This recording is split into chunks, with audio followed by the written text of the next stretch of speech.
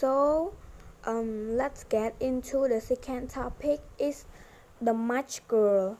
So the story starts with a poor girl is trying to sell match because she was ordered to do so by a strict father. He didn't allow her to come home until it would not be done.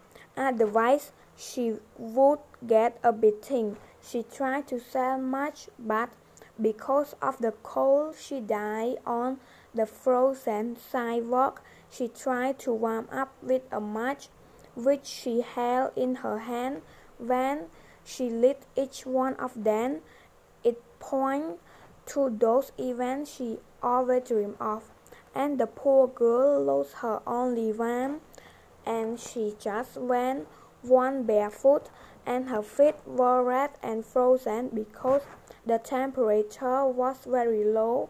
She had an old match that she wanted to sell, but she didn't manage to sell any, and the hunger and coldness increased by the minute, and those unpleasant feelings were impossible to ignore, and she can smell spreading from a house where a family was getting ready for New Year, and she couldn't resist the smell of freshly made turkey. The low temperature made it hard for her to be on the outside, and she pressed herself against a corner between two buildings that tucked her feet underneath herself to try keep warm, and the coldness was growing stronger, and she couldn't go home since she didn't sell any much, and the wind that was blowing from all sides of that attic didn't leave any room for a happy family. She thought how to get warm, so she decided to light up one match. After she did it, the light reminded her of the fireplace.